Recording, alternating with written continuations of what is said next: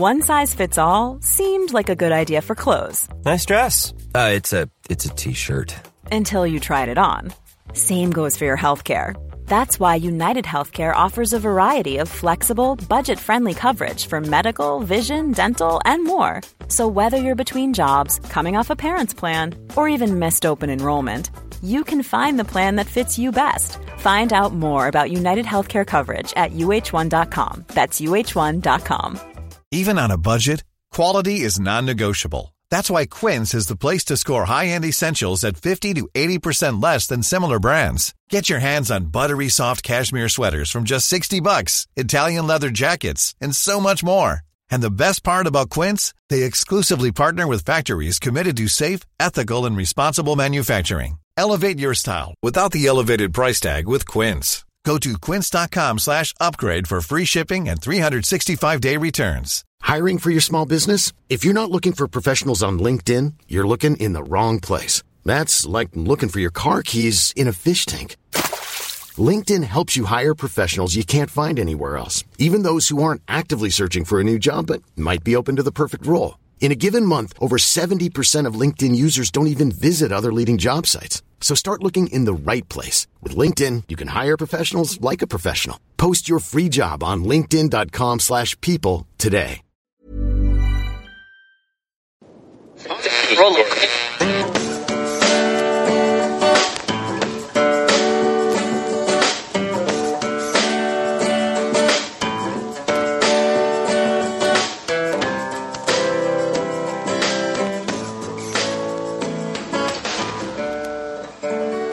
Acting as moderator for tonight's broadcast. I'm your moderator, Chris Paul. Let's be reasonable. Truth is the most convincing story that maps onto reality, and that's why the central narrative is falling apart. Fewer people are convinced by the story each day as they begin to see the central narrative for the fiction that it is. The time for allowing them to make us feel like strangers in our own country is over. We are Americans. The founders began the fight for human liberty and self-governance, and it's up to us to finish the job. This is the Endgame.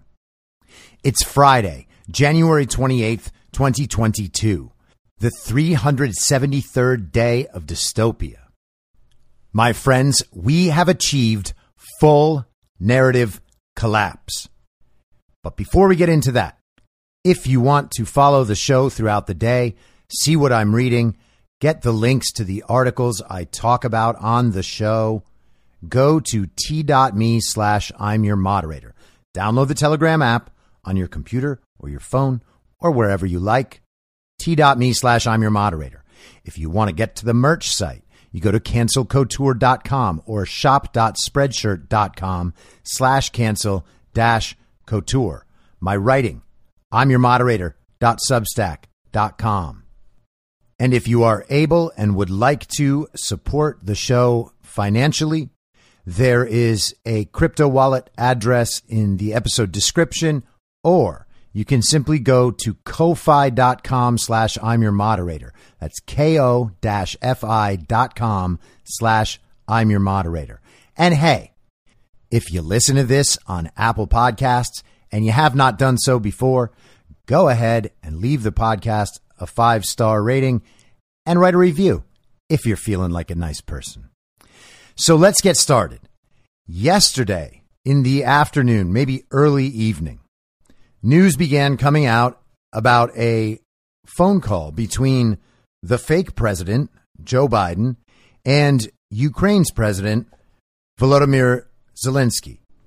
Early reports about the phone call were that it was an absolute disaster for Joe Biden, and I think you will find out that that's true. But the fake administration also tried to change the narrative and squash these stories, and Jack Posobiec was all on top of it the entire night. So I'm going to go through some of what he was posting and sharing last night. Right off the bat, he said, Ukrainian president has to correct Biden multiple times on their call today when he insisted Kiev was about to be sacked by Russian forces. At one point, Zelensky even asked Biden to calm down. Apparently, Biden was unaware of the talks going on this week in Paris between Germany, France, Russia, and Ukraine. And right around the same time, it was announced by Ukraine and Russia that they had agreed to a quote unquote ceasefire, not that any sort of fire had actually started. And then CNN released an article about this phone call, and I'm going to read that for you. A senior Ukrainian official tells CNN the recent call between President Biden and Zelensky did not go well. That's a quote. With disagreements resurfacing on the risk levels regarding a possible Russian attack. On the call, described by the official as long and frank, he said Biden told his Ukrainian counterpart that a Russian attack may be imminent. According to the official, President Zelensky of Ukraine restated his position that the threat from Russia remains, quote, dangerous but ambiguous, end quote. But it is not certain, Zelensky said, that an attack will take place. According to the official, President Biden disagreed, insisting an invasion was now virtually certain once the ground had frozen later in February, the official told CNN. Adding that the U.S. president said the Ukrainian capital, Kiev, could be sacked and that Russian forces may attempt to occupy it. President Biden, according to the official, told his Ukrainian counterpart that the country would not be getting significantly more military help. There would be no U.S. troops. President Biden is reported to have reiterated no sophisticated weapon systems and no progress on NATO. Ukraine should, in the words of President Biden, quote, prepare for impact, according to the official. The official said that President Biden rejected Ukrainian calls for sanctions to be imposed upon Russia ahead of any invasion, saying that the U.S. leader again made clear that sanctions would only be imposed on Moscow after a Russian advance into Ukrainian territory, what's also known as a minor incursion. In his response, the official told CNN that President Zelensky urged his American counterpart to, quote, calm down the messaging, end quote, warning of the economic impact of panic. He also said Ukrainian intelligence sees the threat differently, as do other countries in Europe. The Ukrainian leader pointed to a recent breakthrough in negotiations with Russia in Paris, saying that he hoped a ceasefire agreement with rebels in eastern Ukraine would be maintained. He also said U.S.-Russia NATO talks still had some distance to run before diplomatic efforts had been exhausted. And that was Matthew Chance writing for CNN from Kiev. And so that piece of news immediately upset a lot of people because, of course, this makes Joe Biden look uninformed and weak and pathetic and terrible at the job he doesn't really have. And it also does major damage to the wag the dog narrative, perhaps unrecoverable damage at this point. But the fake incompetent administration is planning to have Mark Milley and Lloyd Austin go out and give a press conference today. Apparently, the military-industrial complex elements that control Joe Biden are so unsatisfied with his job that they're going to attempt to do it themselves, and they are going to put two of the most idiotic characters we have ever seen in political life go on out there and attempt to sell a war that no one else in the entire world wants, most importantly, Russia or Ukraine. So a few minutes after that story went live, it got deleted from CNN's website. And Jack Posobiec writes, we may have just caught a CNN reporter deleting a war report that exposed the truth about the White House and Ukraine. And now it looks like the White House pressured them to pull it. The American people deserve the truth. And he notes that CNN reporter and intelligence community shill Natasha Bertrand posted screenshots of that article on her Twitter feed, saying, per senior Ukrainian official to Matthew Chance, CNN, Biden told Zelensky that a Russian invasion of Ukraine is now virtually certain and that Kiev could be sacked. Prepare for impact, Biden reportedly said. Zelensky disagreed and, as I reported, asked him to tone down rhetoric. And she took that down. Posobiec writes, Zelensky's office is now also denying the CNN report. At this point, we cannot play any more games. We demand the full transcript. The American people deserve the truth. And now release the transcript is trending on Twitter, and they're actually making some hay with this. Remember, release the transcript about the Ukraine call between Donald Trump and Zelensky. Well, Adam Schiff made up his own version of the transcript and read that into the congressional record. And then an actual transcript was released showing that Adam Schiff had indeed made up his version of the transcript and that there was nothing wrong with the actual call. They nonetheless staged an impeachment over it, and Donald Trump was acquitted after his trial in the Senate for impeachment hoax number 1. Now Joe Biden has a phone call with Zelensky where he actually tried to convince the leader of another country in the world that there would definitely be a war on his soil, even though he and Putin do not think that's going to be the case. Biden was trying to convince Ukraine's president that something was going to happen there no matter what. Prepare for impact. Now, that's not the only reporting from CNN last night. They did it on television, too. We have breaking news for you in our world lead. A senior Ukrainian official tells CNN that today's phone call between President Biden and Ukrainian President Volodymyr Zelensky, quote, did not go well. Our source tells CNN that the two disagreed about the immediacy of the threat of a Russian attack on Ukraine. The White House and Pentagon have been emphatic that they believe an attack could be imminent. We should note the White House just released its own readout of that call, and there was no mention of President Biden's warnings or the two presidents' disagreements. The White House did say Biden underscored America's commitment to Ukraine's sovereignty.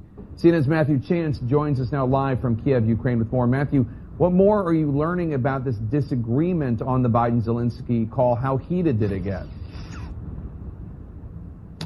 I'm not sure I could characterize how heated it got, but there was definitely a disagreement about the sort of level of risk that the country is facing when it comes to a Russian invasion. On the one hand, you've got President Biden. This is according to an official who briefed me on the conversation that was had on the telephone call this evening. On the one hand, President Biden saying the threat is imminent. I mean, we've heard this before. The Ukrainians pushing back on that, saying that the threat, according to their intelligence analysts, is a bit more ambiguous than that, and it's possible that there won't be an invasion, whereas President Biden apparently telling his Ukrainian counterpart that an invasion was virtually certain later on in February when the ground becomes more frozen in this country. He went on to say that he warned the Ukrainian leader that the capital, Kiev, this city here, could be sacked. And that's the word he apparently used, according to this Ukrainian official, sacked by Russian forces, who he said may attempt to occupy it. There was also some quite bad news delivered, although expected news, I think, delivered by the US president to the Ukrainian side. President Biden, according to this official who briefed me on the conversation, saying that he told the Ukrainian leader that Ukraine would not be getting significantly more military help, that there would be no US troops sent to Ukraine to defend it. We already knew that, of course, but it was reiterated again on this phone call. Also, no sophisticated weapons, further sophisticated weapons delivered to Ukraine from the United States. There would be no progress on NATO, and there would be no sanctions imposed on Russia preemptively. That would only happen once Russia invades. Let me just get this line out, quite impactful, if you forgive me. President Biden telling his counterpart that Ukraine should prepare for impact. So quite a stark warning there from the US leader. All right, Matthew Chance reporting live for us in Kiev, Ukraine. Thank you so much.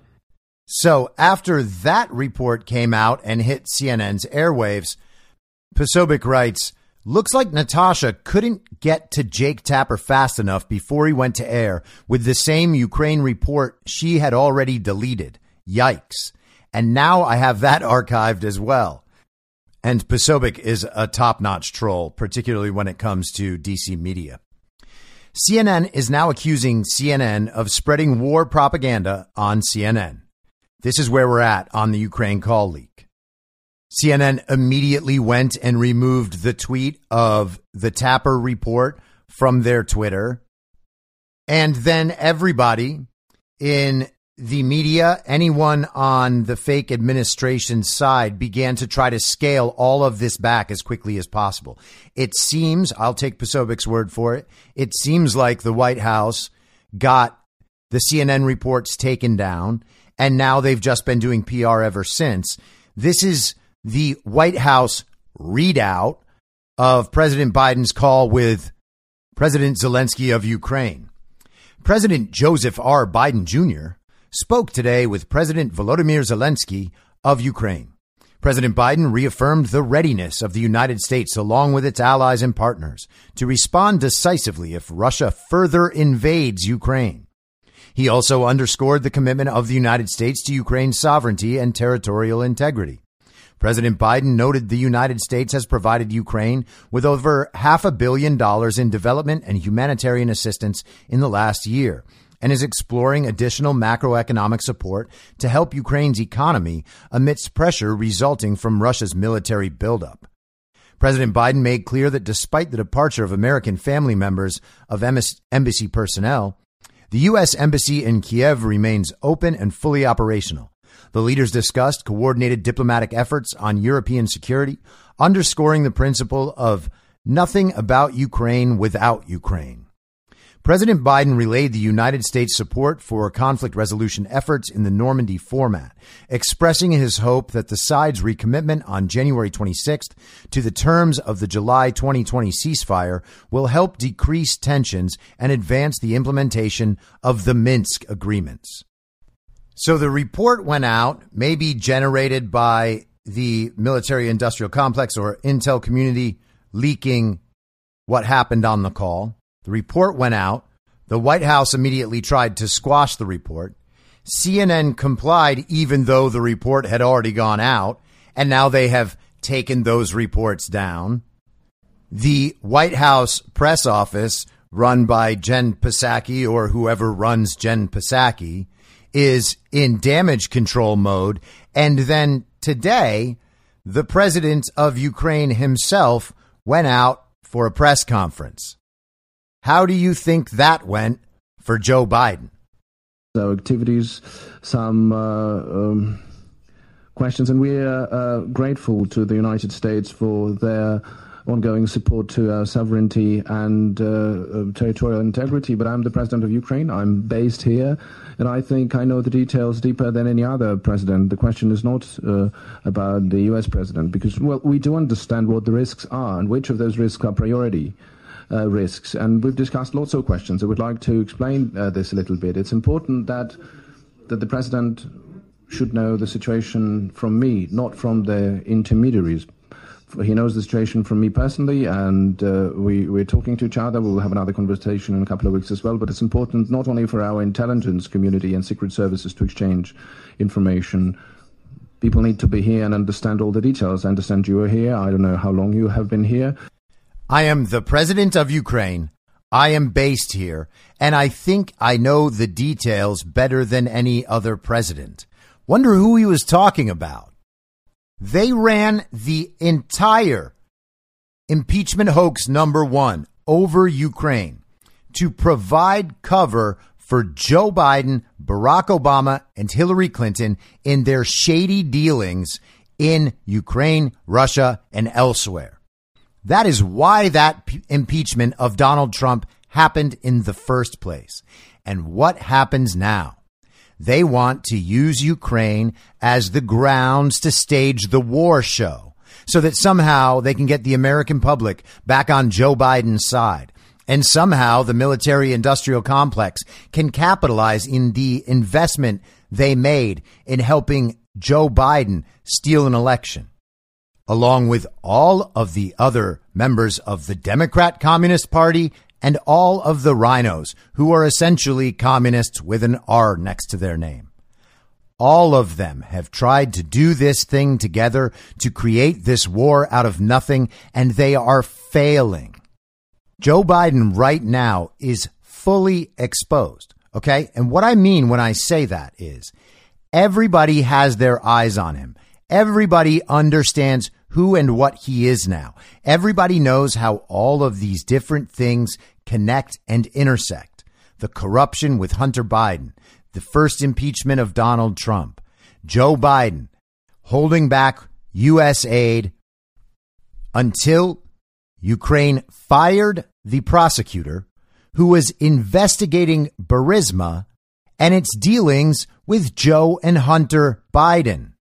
And if that sounds unfamiliar to you, here's a reminder.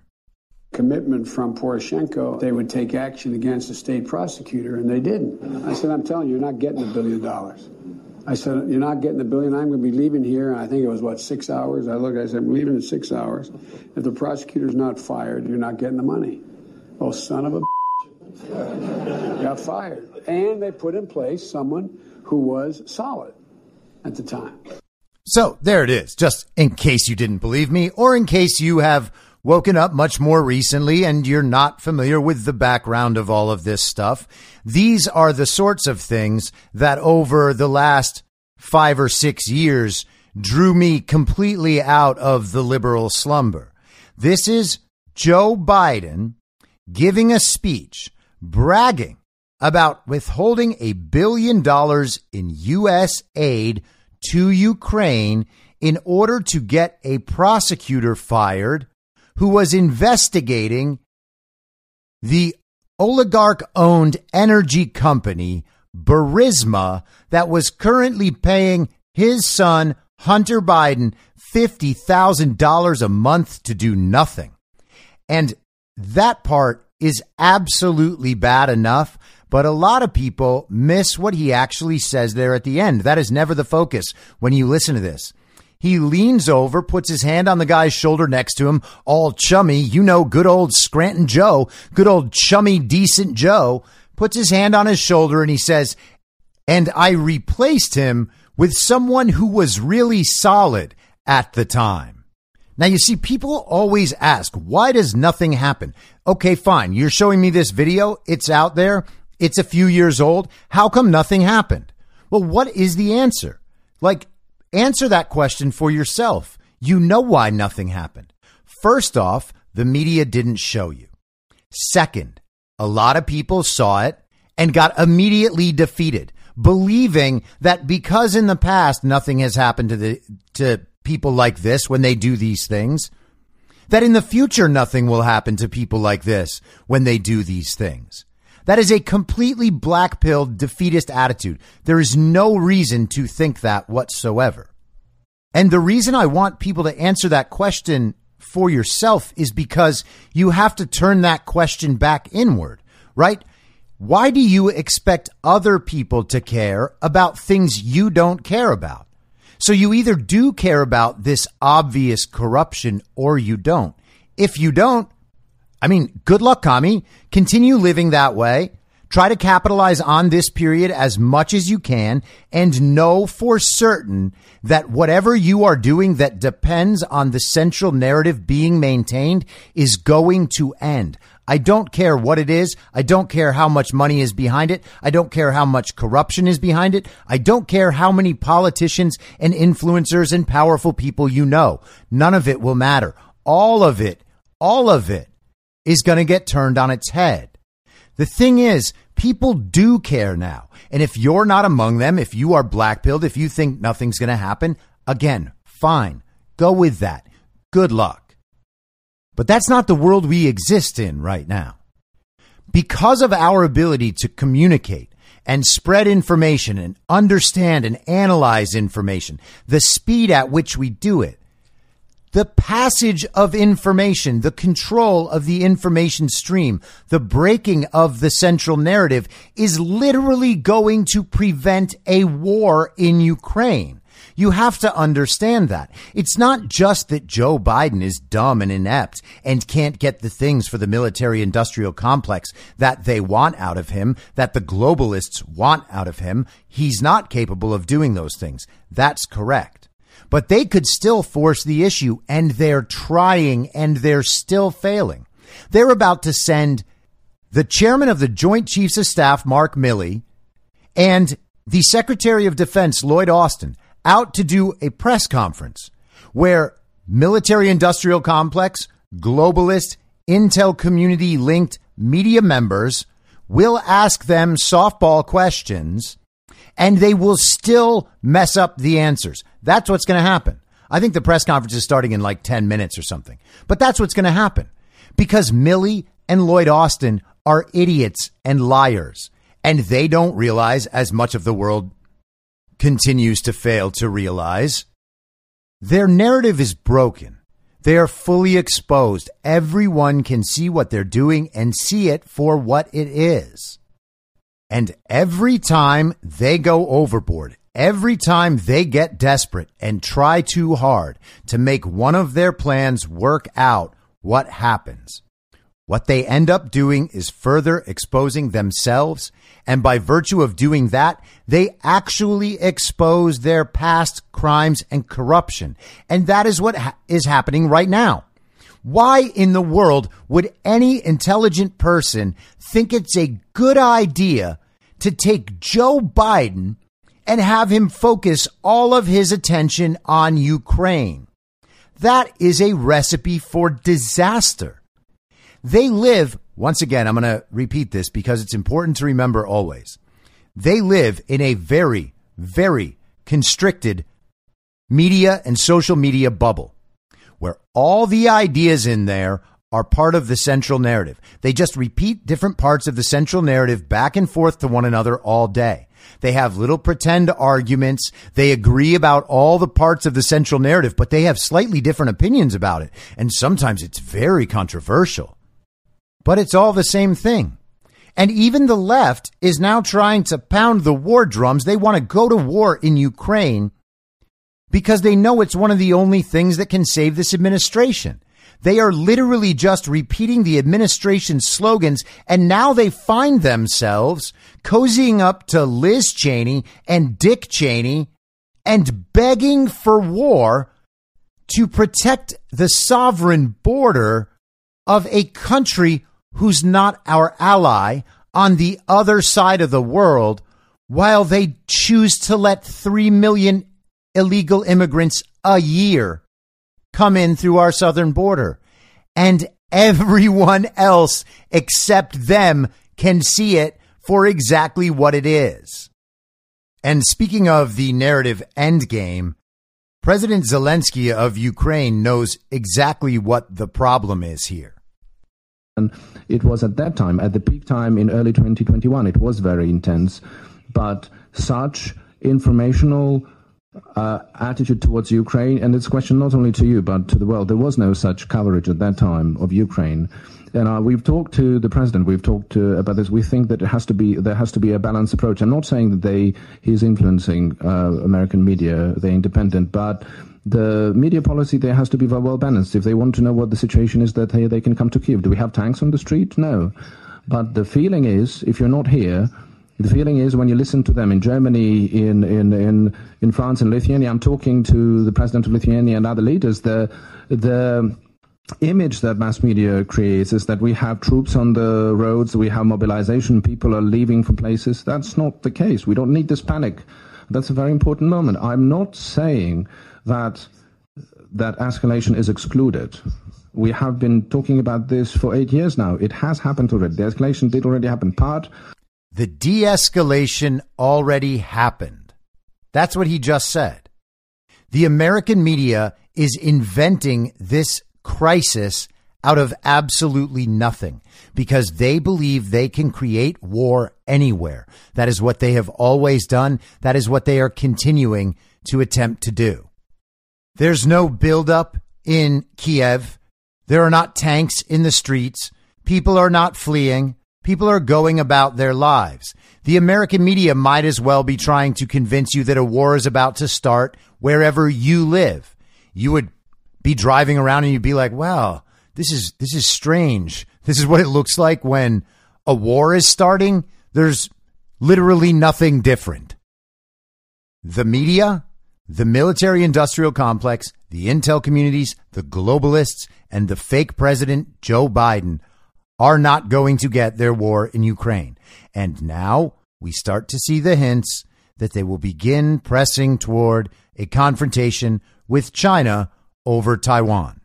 Now, before we get into some other more important stuff, I want to say something about Neil Young giving Spotify an ultimatum that either they must take down Joe Rogan's podcast, for which they entered into a $100 million contract, or take Neil Young's catalog down.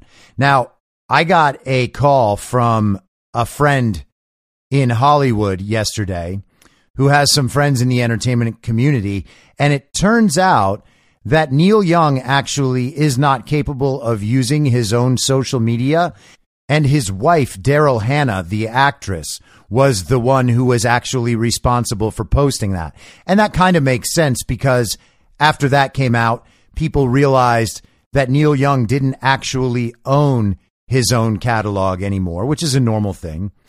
And Donald Trump Jr. posted a picture that Neil Young had taken at Trump Tower in New York City years back, when Neil Young attempted to sell his music catalog to Donald Trump. So Spotify, of course, sided with Rogan and said that nonetheless they would still take Neil Young's music off Spotify if that's what he wants. And who knows how that's all going to play out. But today, Barry Manilow joined the Neil Young cause and said, well, he doesn't want his music on Spotify if they leave Joe Rogan up either. Now, I don't know Barry Manilow, and I know very little about his music, mostly because it's bad. But did these guys just age themselves into retardation? I mean, that is so stupid. Spotify is not going to take down Joe Rogan because Neil Young and Barry Manilow complain. Like, and what is Barry Manilow thinking? Oh, well, that fire looks kind of warm. I guess I might as well jump right into it. Yeah, hey, Barry, you ended up jumping into fire, man. Nothing is funnier than watching these clueless old musicians cancel themselves in support of censorship. Oh, we're just rock and roll and free love. Keep on rocking in the free world, man. Hey, I liked Neil Young, all right? I'm not making fun of Neil Young's music. But wow, man, wow. You are actually supporting censorship, begging for someone else to be canceled and censored because you don't like what they're saying. And the truth is, you don't even know what they're saying because you don't listen to the shows.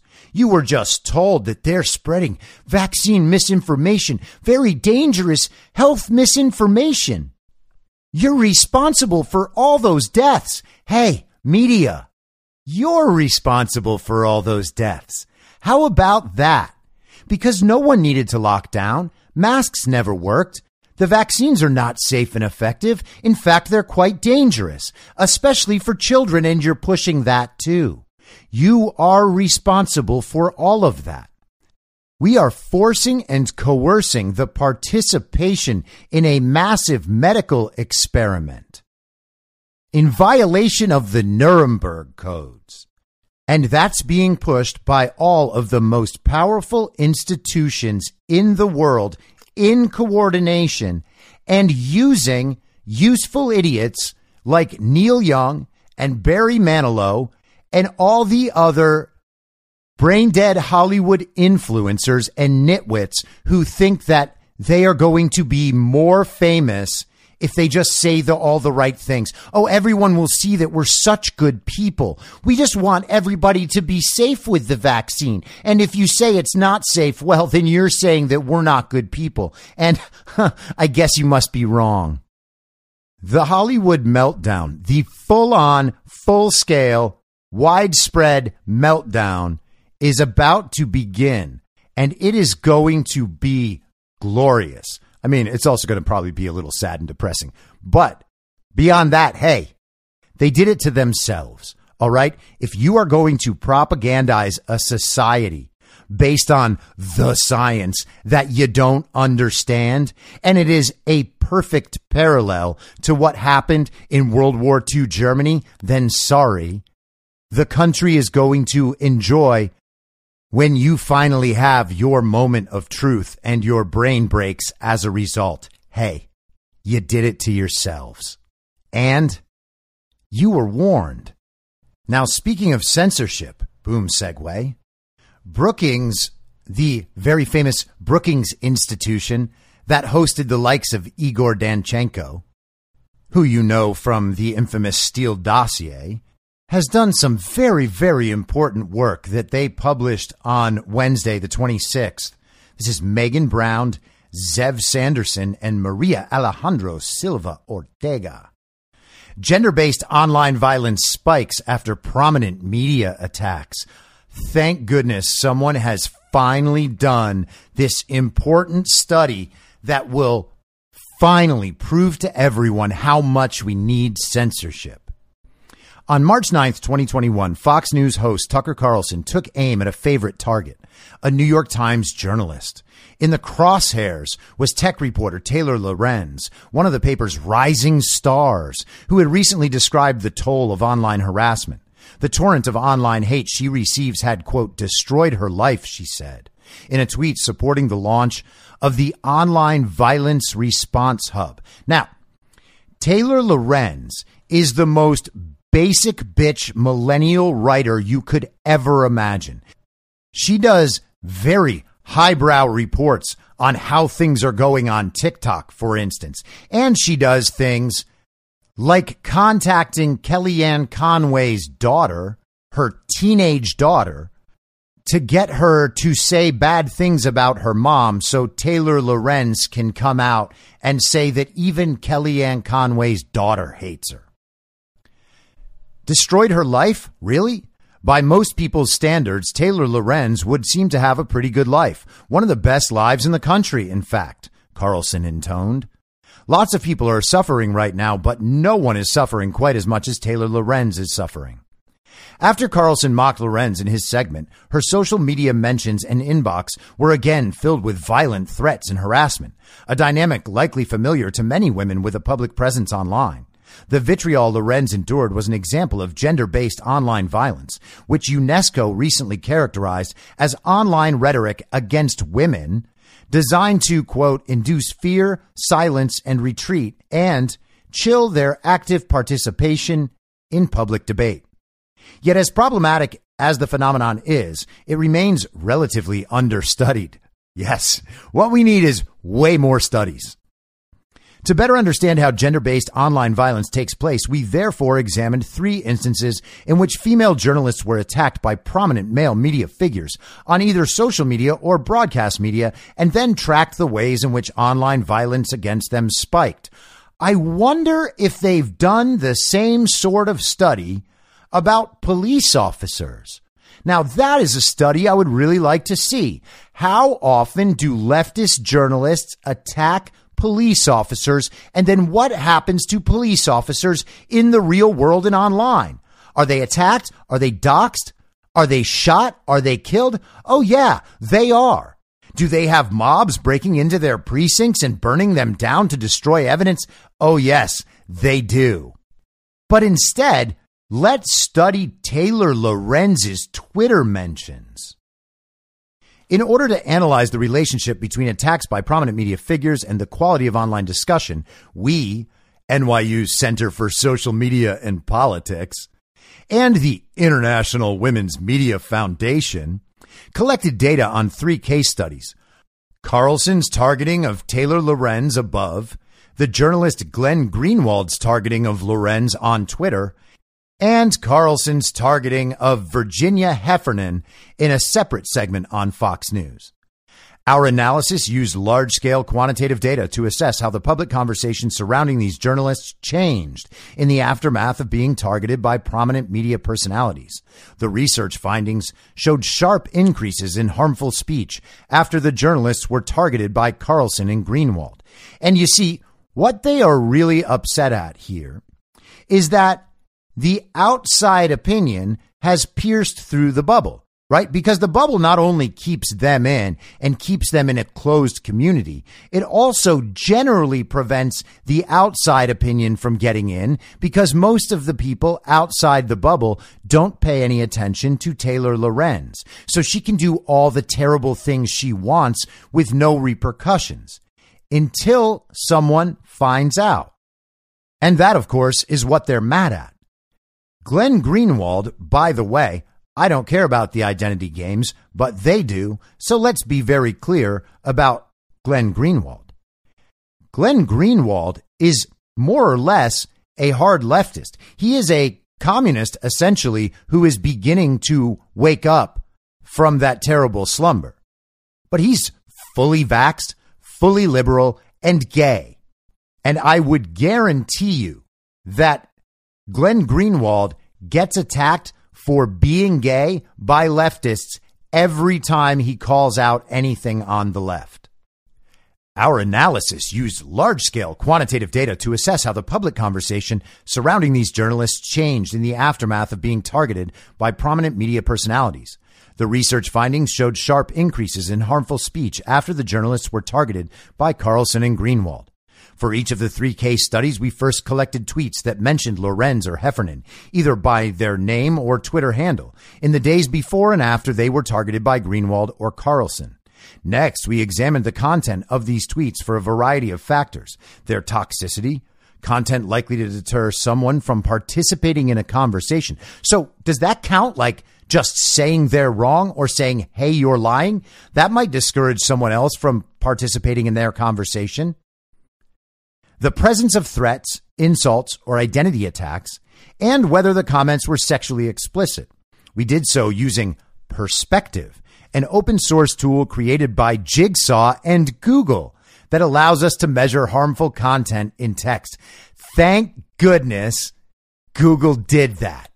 We wouldn't be able to have such incredible studies if Google didn't provide the technology to ensure us that our side was being targeted unfairly and that the only solution is censorship.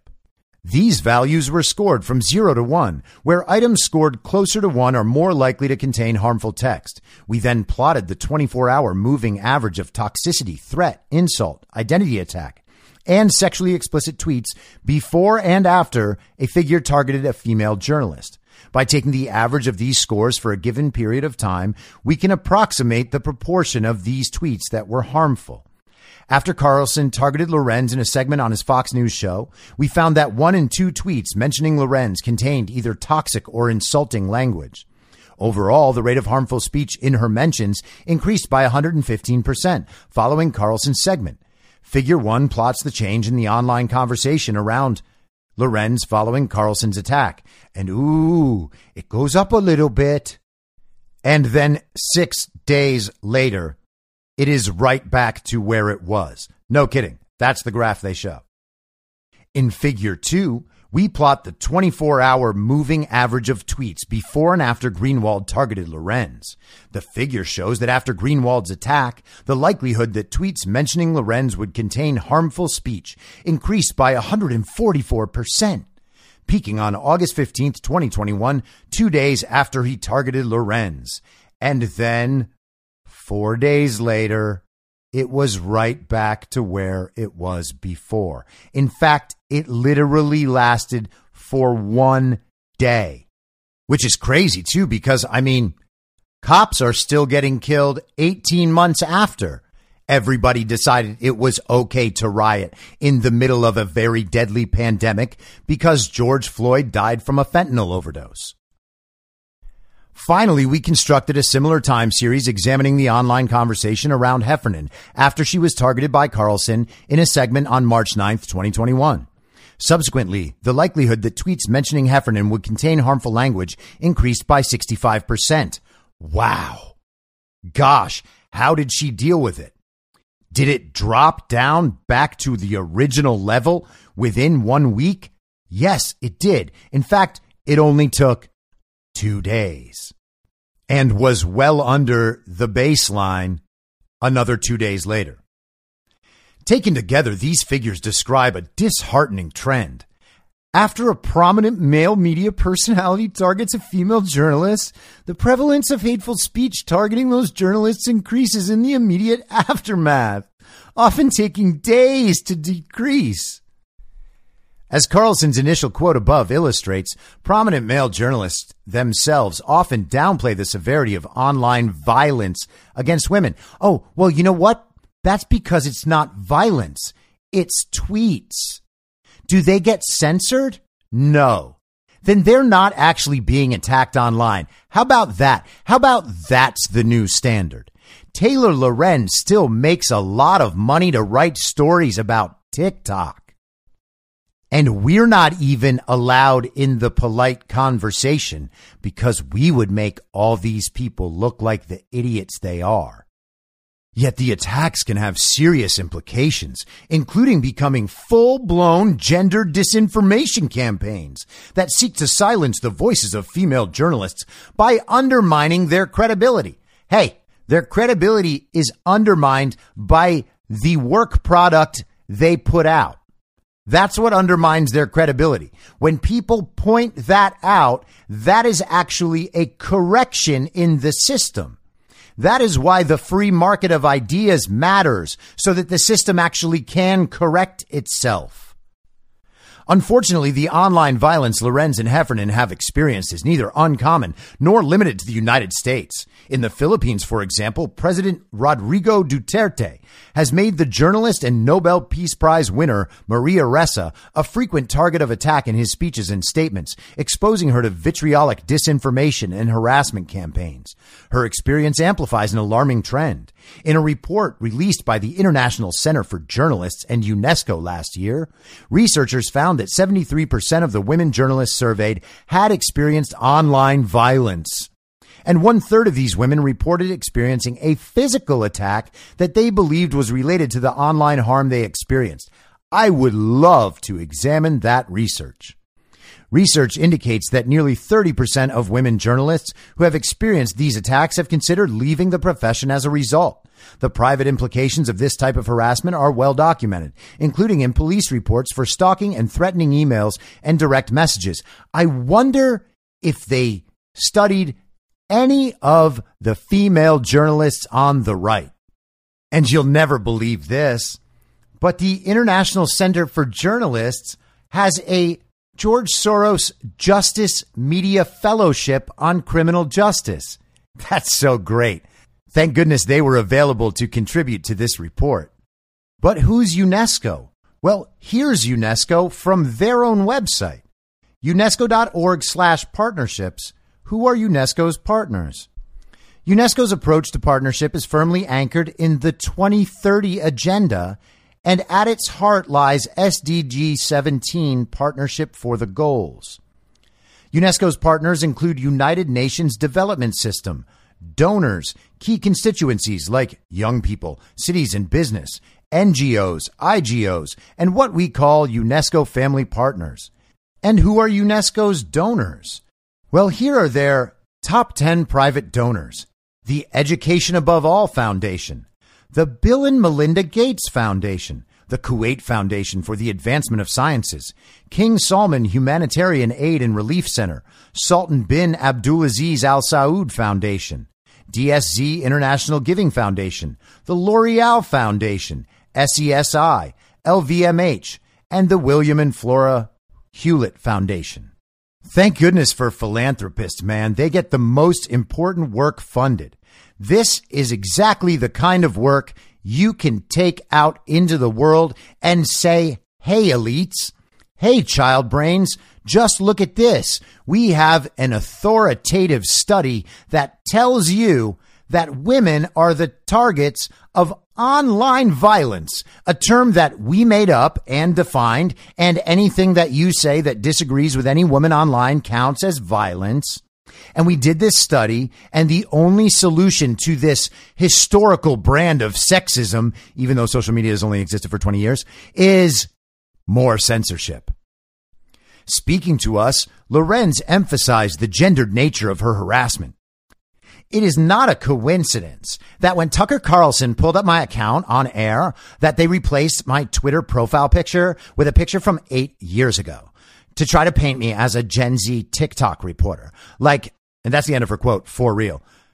Like, really, I'm a millennial TikTok reporter. Lorenz receives death threats daily, and on several instances has had strangers show up in her neighborhood looking for her.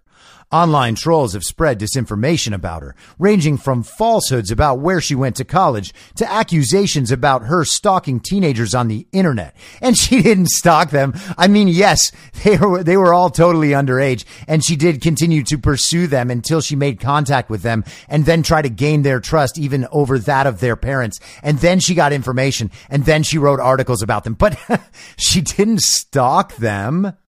That's crazy. And accusations about where she went to college? Who are these monsters?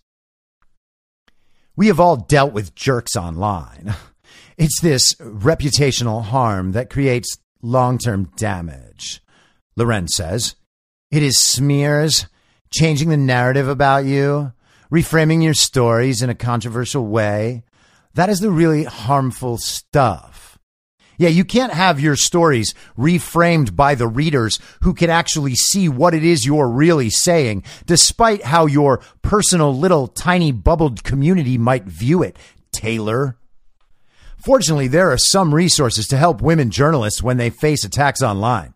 For example, the Coalition Against Online Violence, a group of nearly 50 press freedom, technology, human rights, and news organizations organized by the International Women's Media Foundation, is providing women journalists with a support system to protect them. The IWMF and, as we mentioned before, the International Center for Journalists also provide access to those resources through the Online Violence Response Hub. I wonder what those resources are. So let's find out, because they provided a handy link. So you can just go to the Online Violence Response Hub, and on the front page it says Get Help. Which of these describes you best? Journalist, newsroom, or I want to support someone? Let's try journalist. Which scenario best describes your situation? I've been doxxed. I'm in the middle of a severe online attack. I'm getting online abuse. I have a problem with an image. I have a problem with my online accounts. I want to prepare for online abuse. I want to learn more about online abuse. All right, let's say that we're in the middle of a severe online attack. Please choose from the following: emergency steps to take, emergency assistance, physical security support, secure accounts, secure your online data, documenting an attack, psychosocial support, or legal support. And I say we take emergency assistance. And then it has access to a 24/7 hotline, and you can get in touch with many of their other very helpful groups, probably all sponsored and run by the same sort of communist globalists as the rest of the groups mentioned in this absurd Brookings piece. I cannot believe that they waste money doing these studies. I mean, I totally can, obviously, because I know what they're for. But how did our world get to this place? That's what I'm really getting at. Yet preventing gender-based online violence remains a challenge. Although many online platforms have taken steps to address these attacks, there is still a lot of work to be done to ensure the safety of female journalists online. Even more, analysis of the phenomenon is at an early stage. Further research is needed to better understand both the short and long-term impacts of online violence on female journalists and their role in the public discourse. And I would say, yes, if you are going to pretend that this is actually some sort of real problem, then you should probably do some more work on it, because all you did was try to score Twitter responses to truly reprehensible people after someone had the nerve outside the bubble to point out that they were in fact reprehensible. That is what we were worried about, and they studied them for 1 week. 1 week. Thank goodness we have our elites around to fix everything and tell us how everything should be. They are trying to make it so that no one on the left can ever be disputed online. No one and nothing. Nothing they write, everything they write is true and perfect. Whoever they are, they need to be safe at all times to say whatever they want, and no one can disagree with them. Because if people disagree with them, then they might have thoughts about how what they're doing and saying might be wrong. And you just can't have that. That is the kind of harassment that people like Taylor Lorenz simply cannot abide. She has never been told she is wrong in her entire life. That's how she got here. Now, I want to run through a quick story on the post-millennial, and then it's time for the actual big news of the day. I didn't mean to hold it back like this for an hour, but, you know, if you follow the info stream, you already know about it. And I'm not just trying to keep you hanging. It's just, I felt like the show would be better this way. Hey, maybe I'm wrong. So this is from the Post-Millennial today. Biden admin briefs Wall Street banks on potential Russian sanctions. After President Joe Biden and Ukrainian President Volodymyr Zelensky had a call on Thursday that reportedly did not go well, Wall Street was briefed Friday morning on potential sanctions that could be imposed on Russia. The Biden administration reportedly discussed potential sanctions with major American banks in an effort to not let those sanctions or Biden's potential actions in Ukraine, quote, disrupt the global financial system, end quote, according to Bloomberg. Citigroup, Bank of America, JP Morgan Chase, and Goldman Sachs were all briefed this week by members of the National Security Council. Sanctions could include preventing Russia from being able to convert currency. In a press conference last week, Biden was asked about Russia and said that Vladimir Putin, quote, has never seen sanctions like the ones I promised, end quote, if the nation moves against Ukraine. Russia will be held accountable, he said. These sanctions include that, quote, their banks will not be able to deal in dollars. And again, we can see Russia and China, El Salvador with their Bitcoin. These countries are beginning to move away from the central banks. And that, of course, is what all of this is about. And Biden is trying to threaten to pull the plug on their access to the central banks as a form of deterrence. Except it's not Biden speaking for the central banks, and Russia and China and El Salvador don't seem to care. On Thursday, after the phone call between Zelensky and Biden, CNN reported that a senior Ukrainian official said that the call did not go well. There were reportedly disagreements between the two leaders as to the imminence of a Russian invasion of Ukraine. That tweet was later deleted by CNN as the network appeared to do damage control over their reporting and the White House narrative. In the White House's readout of the call, CNN reported, quote, there was no mention of President Biden's warnings or of the two presidents' disagreement, end quote. According to CNN's unnamed Ukrainian source, Biden told Zelensky that the city of Kiev was at risk of being, quote, sacked. The White House disagreed with this assessment. But isn't that interesting that the Biden administration reaches out to Wall Street so that their National Security Council can brief Wall Street and prepare Wall Street? Why aren't they briefing and preparing American investors and American citizens? Nope. Just the central banks. Just the stakeholders, right? Stakeholder capitalism. Nope. It's just fascism. Now, finally, let's get to the biggest story of the day. And it is truly a massive story.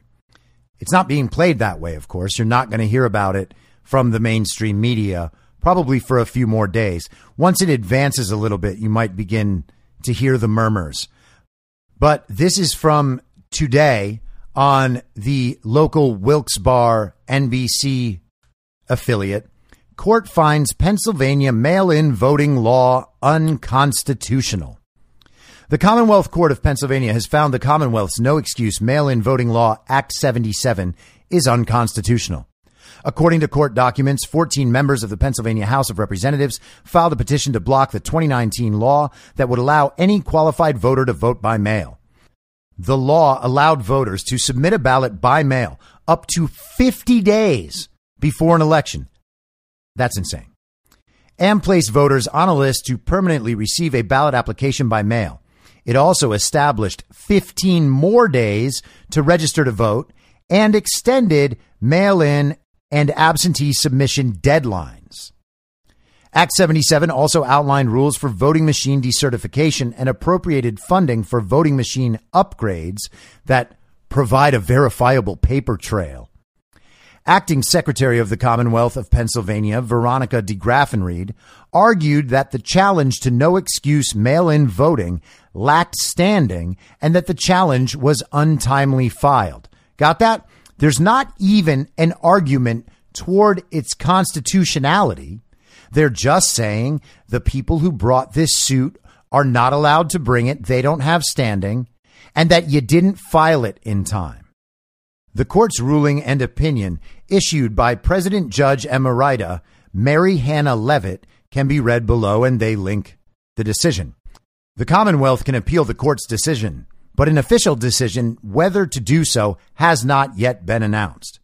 In 2019, Governor Tom Wolf said Act 77 made voting more convenient and more secure for millions of Pennsylvanians. Okay, so let's start there at the end. The excuse for why passing an unconstitutional law was a good thing, according to Pennsylvania Communist Governor Tom Wolf, was that it made voting more convenient and simultaneously more secure for millions of Pennsylvanians. Except we know for a fact, a studied, accepted fact by people from every side prior to the 2020 election cycle, that is, mail-in ballots are less secure. Mail-in ballots are more prone to fraud. And not only is the ballot itself more prone to fraud and abuse, the fact that those ballots come through the mail with no real person attached to voting them opens up all kinds of other opportunities for fraud and abuse, and everyone with a brain knows it. So it definitely doesn't make it more secure. Makes it more convenient for whom? For whom? Voting is as convenient as it needs to be. Go to the place and vote. If you can't do that in Pennsylvania, you were already able to submit a request for a mail-in ballot that you could then vote. It literally could not be more convenient than that. All right? No one should be voting from home unless they are confined to their home. All right? Everybody wants the elderly to be able to vote. No one on our side argues that certain people shouldn't be allowed to vote. And people who are away at college or in the military or, for some other reasons, they should be allowed to apply for a ballot and vote by mail as well. All right?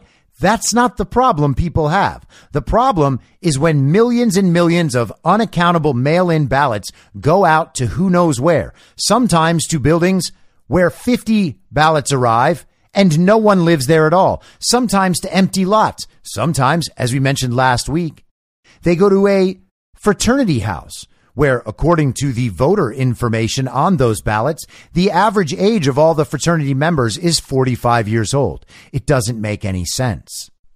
And by the way, just as an aside, I talked about the Gateway Pundit pieces last week about that group, Eric, that is responsible for cleaning the voter rolls, but instead they just add tons and tons of Democrat registrations.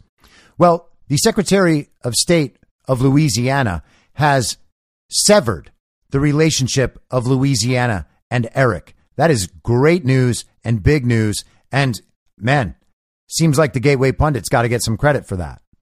So Tom Wolf himself had absolutely no argument about the constitutionality of what they implemented. He simply repeated two completely false and dishonest slogans that the mail-in ballots would make voting more convenient, which they theorize opens the process to all sorts of voters who wouldn't have otherwise voted, even though there's legitimately no proof that's true, and that it would make it more secure. And that is just comically stupid. No one believes that. So Tom Wolf has no constitutional argument. Acting Secretary of the Commonwealth, Veronica de Graffenried, has no constitutional argument. She argued that they weren't the right people to be suing and that it was too late. And that's it.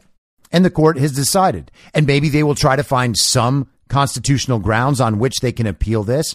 I imagine they will try to do that no matter what, so that they can keep pushing this out, because otherwise they have to accept that this is now the second state in the country where courts have legitimately and fully and completely decided that the 2020 election that was held in their state was unconstitutional, which makes it illegal.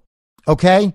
Pennsylvania and Wisconsin. Wisconsin has had actually 2 court decisions that point to that. The first being that the indefinitely confined status voters should not have been counted because they claimed indefinitely confined status illegally outside of the law so that they could apply for and cast ballots without voter ID, evading the law.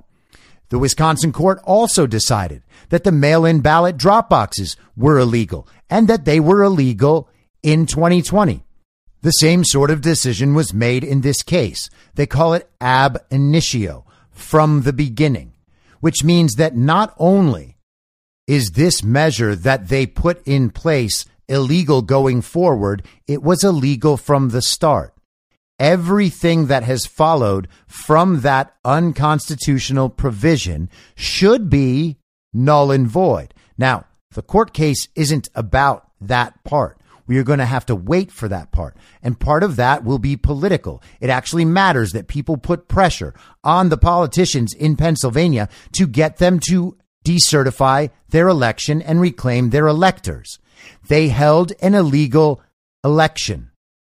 And this case actually started before they certified their electors. This case has been ongoing from November 2020. So when the communists on television and the communists around you in your life say that the election was very safe and secure and that all the courts saw the evidence and they decided that Donald Trump was lying, well, that's not true at all. And in fact, this isn't even about the evidence of fraud at all. This is about the election was straight up illegal, the whole thing. There's already plenty going on in Delaware County, Pennsylvania, to overturn the fraudulent election by itself. But now this essentially invalidates most, if not all, of the mail-in ballots cast in Pennsylvania. 2,637,065 mail-in and absentee ballots cast and counted for the election. That is directly from Pennsylvania's Department of State website. Why did they need all those ballots? Why did they need them? Well, they couldn't have even pretended to push Joe Biden over the finish line without them. And again, this is the case in all of the swing states and probably a whole bunch of other states as well. We know for a fact the numbers of ballots that were definitely already illegal. That's true in Georgia. It's true in Arizona. It's true in Michigan. It's true in Nevada. We already know that more votes than account for the difference have been proven to be illegal. All of these states should already be decertified. They should have never been certified in the first place. But we are going in the direction of decertification at an increasingly high speed. And we're just going to continue to hear more. There is a lot more of this story still to play out, and we haven't even gotten into the Lindell stuff. What happens when Dominion rescinds its defamation lawsuits against Mike Lindell, Sidney Powell, Rudy Giuliani, and Fox News? Because Lindell's got everything, and all that data is moving forward in the process. The conclusion is inevitable. And I'm not talking about timelines, and I'm not talking about Trump returning immediately or in a few months or whenever it is. Okay? I mean, I have my opinions and my thoughts on it. But I understand a lot of people, that's too much. They can't even imagine a situation. All right, I get it. All this stuff is moving forward. You know for a fact the elections are illegal. If you are still saying, but nothing's going to happen, then as I mentioned at the beginning, when I was talking about that clip of Joe Biden bragging about withholding U.S. aid in order to get that prosecutor fired, if you see something like that and you say nobody cares, perhaps it's you that doesn't care. And I get it. I'm not trying to go too hard. I'm just saying it actually does matter when you have these conversations with people that you say, actually, hey, you know what? The election was totally illegal. And here's what happened in Pennsylvania. And here's what happened in Wisconsin. Here's what happened in Georgia. Here's what happened in Arizona. Look at that. Already, these are illegal elections. They went to the wrong person. You can continue to ignore this and deny this. But if you cared about the country, you would actually be telling people this so that we can build the collective momentum to seek real change, lasting change. Sweep all of this corruption out of the government. That is where this train stops, okay? And it doesn't stop before then. And the truth is, it has more stops after we hit that station because we actually have to maintain a free and fair country for all of us well into the future. That's why we have the United States of America in the first place. You can't just let it go because you say, oh, no one cares. No one's going to help me. Pull up your pants and let's save the country. I'll be back on Monday at the same reasonable time on the same reasonable podcast network. I don't have a network. Masks and lockdowns don't work. They lied to you about a pandemic, and Joe Biden will never be president. In my mind, that's the end game. Whether you're a total newbie to podcasting or even if you've had a show before like me, you know how intimidating it can be to start your show. The tech side especially can be daunting. That's why I'm so grateful Anchor exists.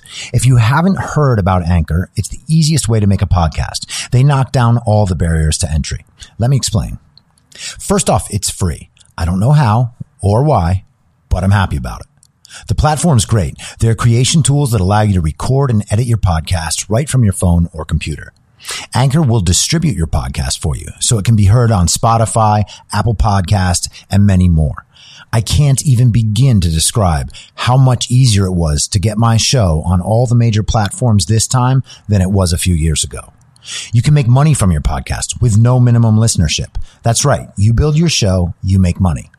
It's everything you need to make a podcast in one place, and the company is committed to the success of its content creators. Go download the free Anchor app or go to anchor.fm to get started. Thanks for listening. Follow the podcast on the Telegram Messenger app at t.me/I'm your moderator. You can join the discussion at t.me/I'm reasonable. I'm also on Gab and Getter at I'm your moderator. The Substack is imyourmoderator.substack.com and the merch site is cancelcouture.com. You can also go direct to that at shop.spreadshirt.com/cancel-couture. I'll see you next time out on the range.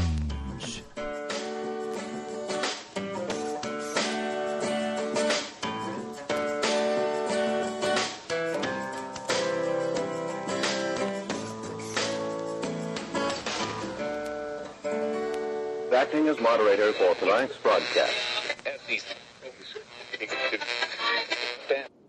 It's high noon! Planning for your next trip?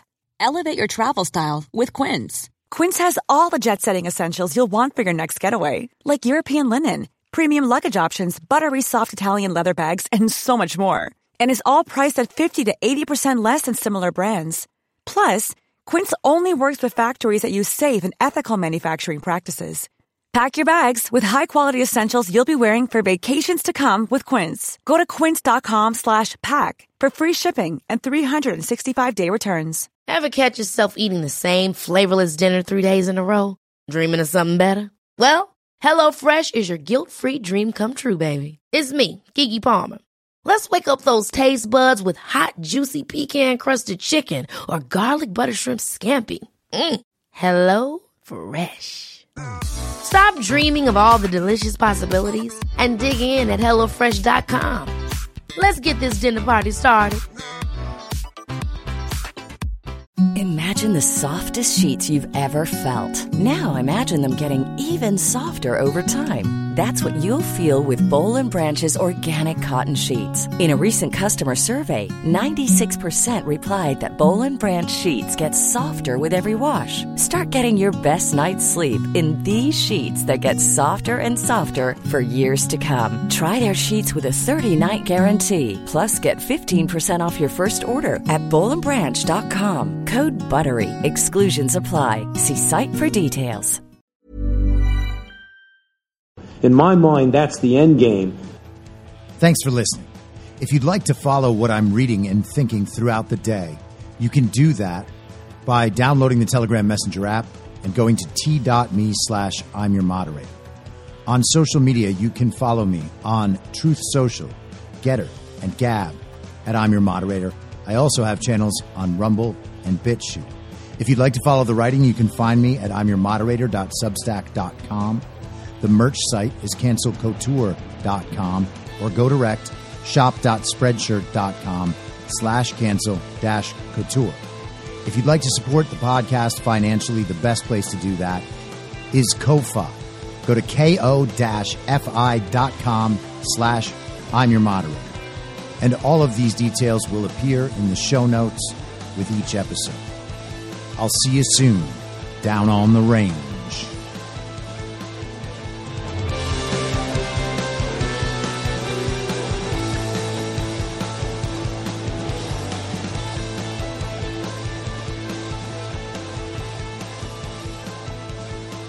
It's